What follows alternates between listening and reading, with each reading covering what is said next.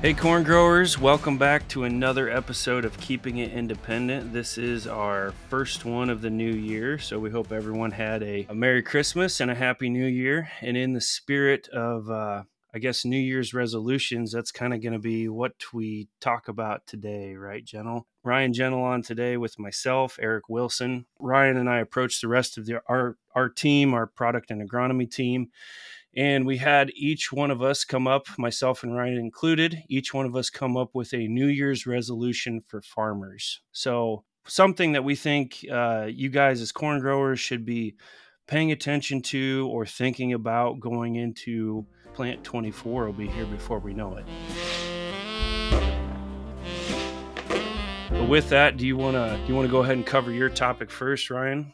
Have to apologize. I just got back from the gym, trying to keep up my resolutions. So I got a little sweat in my eyes, but I'll do the best I can here for you. Sweat it out, Gentle. Sweat it Yep, out. one too many pieces of pie. I guess the one thing I thought of that is always good this time of year, once you kind of get your seed decisions made, is get with that trusted seed advisor again before planting season and kind of go over a field by field plan.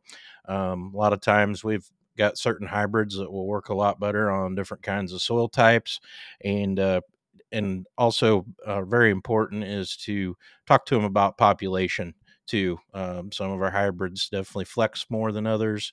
Some do better at a little lower population on lighter ground and a little higher population on heavier ground. That's all something, just a meeting or over lunch or breakfast or something that you can work out with your seed salesman or agronomist, and really maximize your potential there rather than just dumping it in the planter and setting it at one population. And that's what you do on every farm, every field.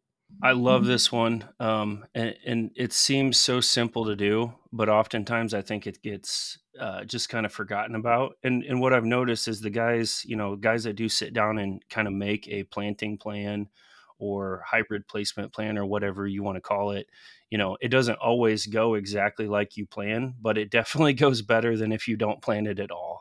So I love this topic. Exactly. We always know that there's going to be a rain out or something that changes plans a little bit, but like you said, if you don't have a plan at all, you're just kind of winging it. So I'll go ahead and cover mine next. So with the dry conditions last year, for a lot of the regions that I cover, I have a lot of guys concerned that possibly they could be going into, another dry year, much like they had last year. Kind of the old saying, like, drought persists, drought breeds drought.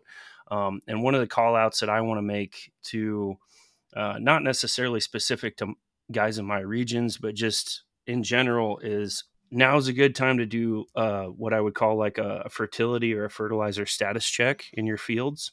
So last year with the reduced water uptake, we saw a lot of nutrient deficiencies, and for the most part, I will say the dry conditions are why we saw those nutrient deficiencies in a lot of fields. But something I want to call out with that is when you have dry conditions and you're just moving less water overall through that crop in a growing season, that makes it even more important to make sure that you do have your soil test P and K levels as well as other micro and macronutrients where they should be, meaning like they're at optimum level or better in that soil.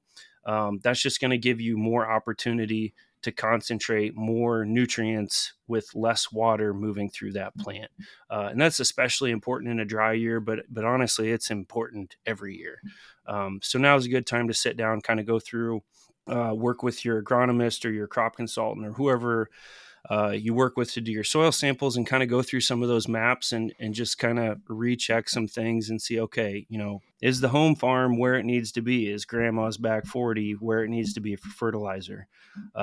Because all those little things matter, especially when you have drier conditions. For sure, Eric. I know in June, before we got the wind and the rain, and almost every cornfield around here was showing some deficiency and turning yellow, and just took a little time for a little rain to move that product through the soil, and kind of cured itself. But there's a lot of guys getting pretty nervous when they see their fields turn yellow like that. Absolutely. Well, I think we can move on now to Dr. Tharp's topic that he brought up. So he's the brains of the operation on our team. So this one should be pretty high level. What he come up with was doing some population strips. I think there's probably some farmers out there, customers out there that maybe are leaving just a little bit on the table in some certain areas or certain types of soil with certain hybrids.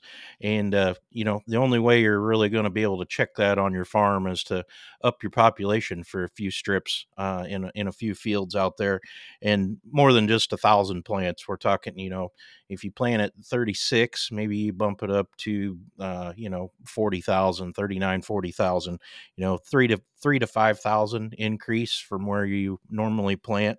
And do it in a couple different fields with a couple different hybrids, and just see if you get a response there, because a lot of times you do with a little bit higher population. I like this one too, and it kind of ties back into your making a planning plan, season long plan, but bump it up from whatever your comfort zone is. Bump. I like to tell guys what number is going to make you uncomfortable when I have this conversation, and they'll throw out a number, and then I'll add two to it, to a couple thousand, and then I'll say that's what I want you to try, right? So, like you said, Ryan, if you're at 30 or 36, bumping it up to 40 or even 42. And keep in mind, we're not asking, you to plant whole fields at this range, but pick two or three fields and put a pass out there and keep track of it. And the nice thing about that now is so many guys have, electric drive or variable rate planners. You can do this all from the cab. Doesn't require you to get out of the field. It's very easy. Yeah, it's so simple to do, and it gets logged in whatever monitor you're using, and you can follow it through the season. And it's a great way to see, just kind of do a status check of your own. Okay, what kind of population is my ground capable of taking? Yeah, I think Jared had an example up in the land of the Vikings there, that a guy accidentally planted some at 70,000 and left a strip. He decided to just leave it, and it actually Yep. yielded a little bit more than the rest of the field planted at 36, which is kind of crazy. Um, I'm sure the stalks were about as big around as my pinky, but that's always a risk you run too when you bump it up. But um, just kind of a neat example there, where I would have never guessed 70,000 would have outdid the 36. Yeah, that's high enough to make me uncomfortable for sure. It Yeah, was with a me it was with a good hybrid. I think it was 5086, W5086 was the hybrid he used, and it sounded, I don't think he had the final numbers yet, but it was significantly more than the 36,000. Not saying take it to 70, but 40's not an unreasonable number to experiment with. You start reading about some of the national corn growers and some of these plots. A lot of them are in the 40,000 range. You don't see too many of them planted at 32 or 34 that are winning. Right. All right, Eric, I think you've got the next topic from Mr. Goplin. Yep. Still on the same topic of Goplin up there in the Great White North. I thought this was an interesting one. Honestly, I hadn't thought about it, but when he presented it, I knew that this kind of issue, or I guess I don't want to call it an issue, but I knew this thing existed, but I just never thought about it. So I thought this was a great call out. So basically, his resolution is know what you're spraying and what you're trying to control. He kind of got into this a little bit on his own operation, when he was sat down last year to order chemicals for herbicide and looking at premixes and generics and things like that. What he started noticing, and this is in some, not all. I'm not going to call out anything specific, but and a lot of these premixes, although it might have two, three, maybe even four chemicals in it for weed control, they're not always at the rates that are necessary needed to control specific weeds. So one example he uses, okay, if you've got a premix that has acetochlor in it, and your biggest issue is, say, water hemp, uh, the other two chemicals in that premix, other than acetochlor, aren't really going to do much for water hemp. And then with that, check the rate of how much acetochlor is in that premix.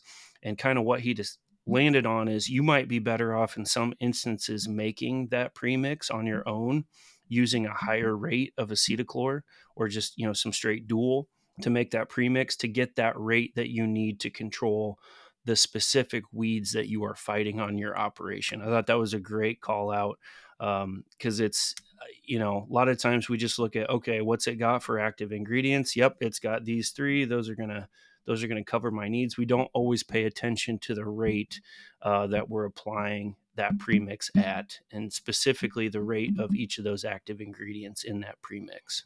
You mean I've got to actually read the label, Eric? Oh, yeah. You got to read the label. You might even have to do a little math, General. So get your phone out, because I know it's got a calculator. Gotcha. Getting tricky. Yeah, it's especially some of these guys. Water hemp's a great example. I know we fight that on our operation too, and we've started doing some very targeted, I guess I'll call it, spray recipes to better control water hemp. So all good things to pay attention to. I think that leads us to our last topic. I'll let you cover that one. Sounds good.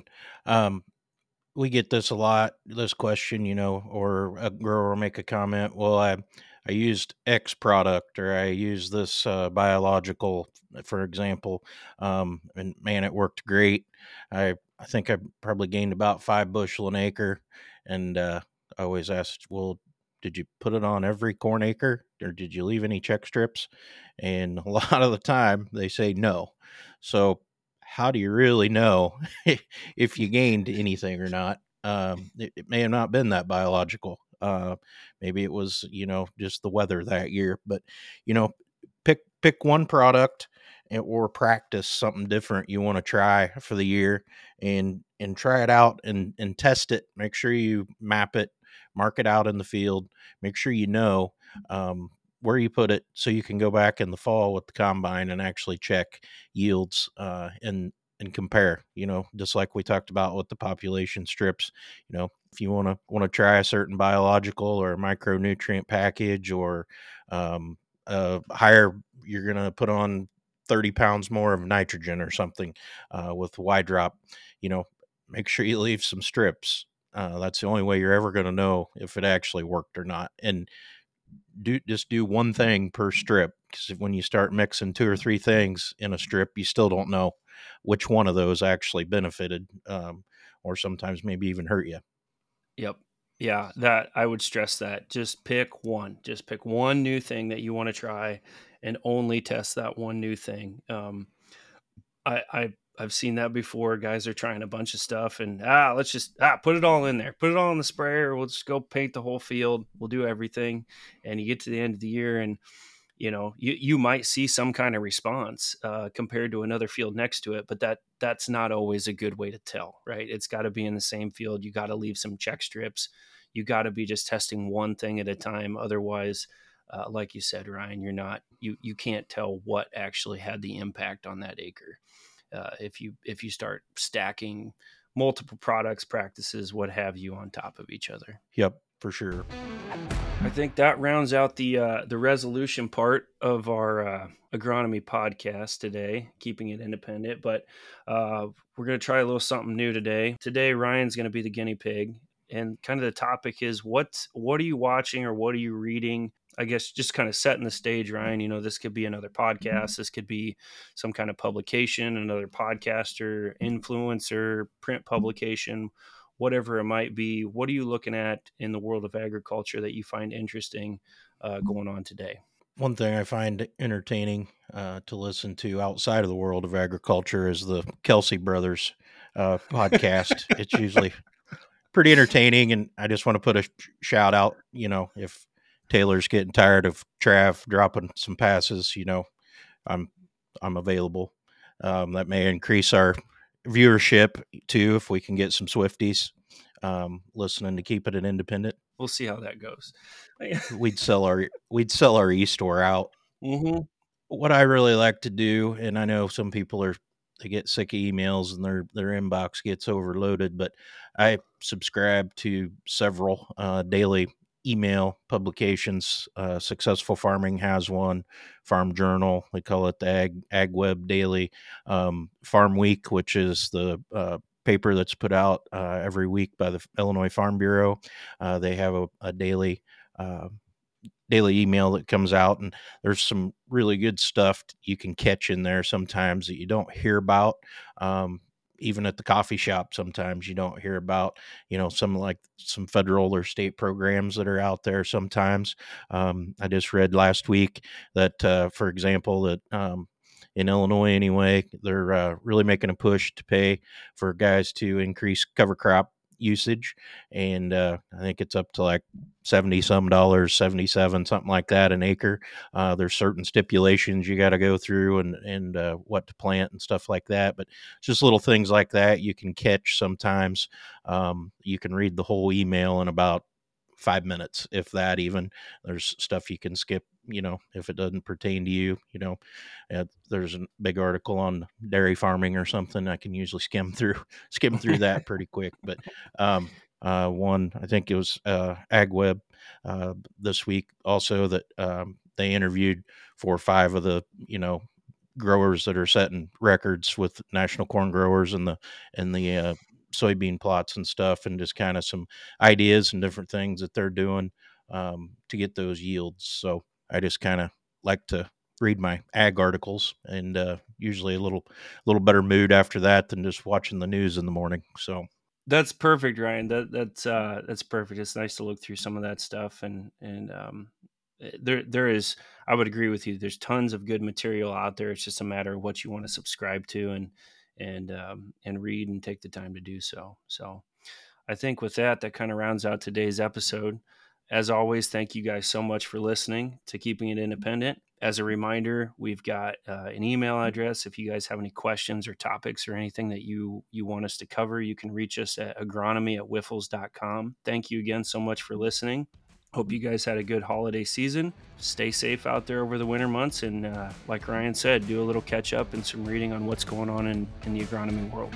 Thanks, guys. thanks, Eric.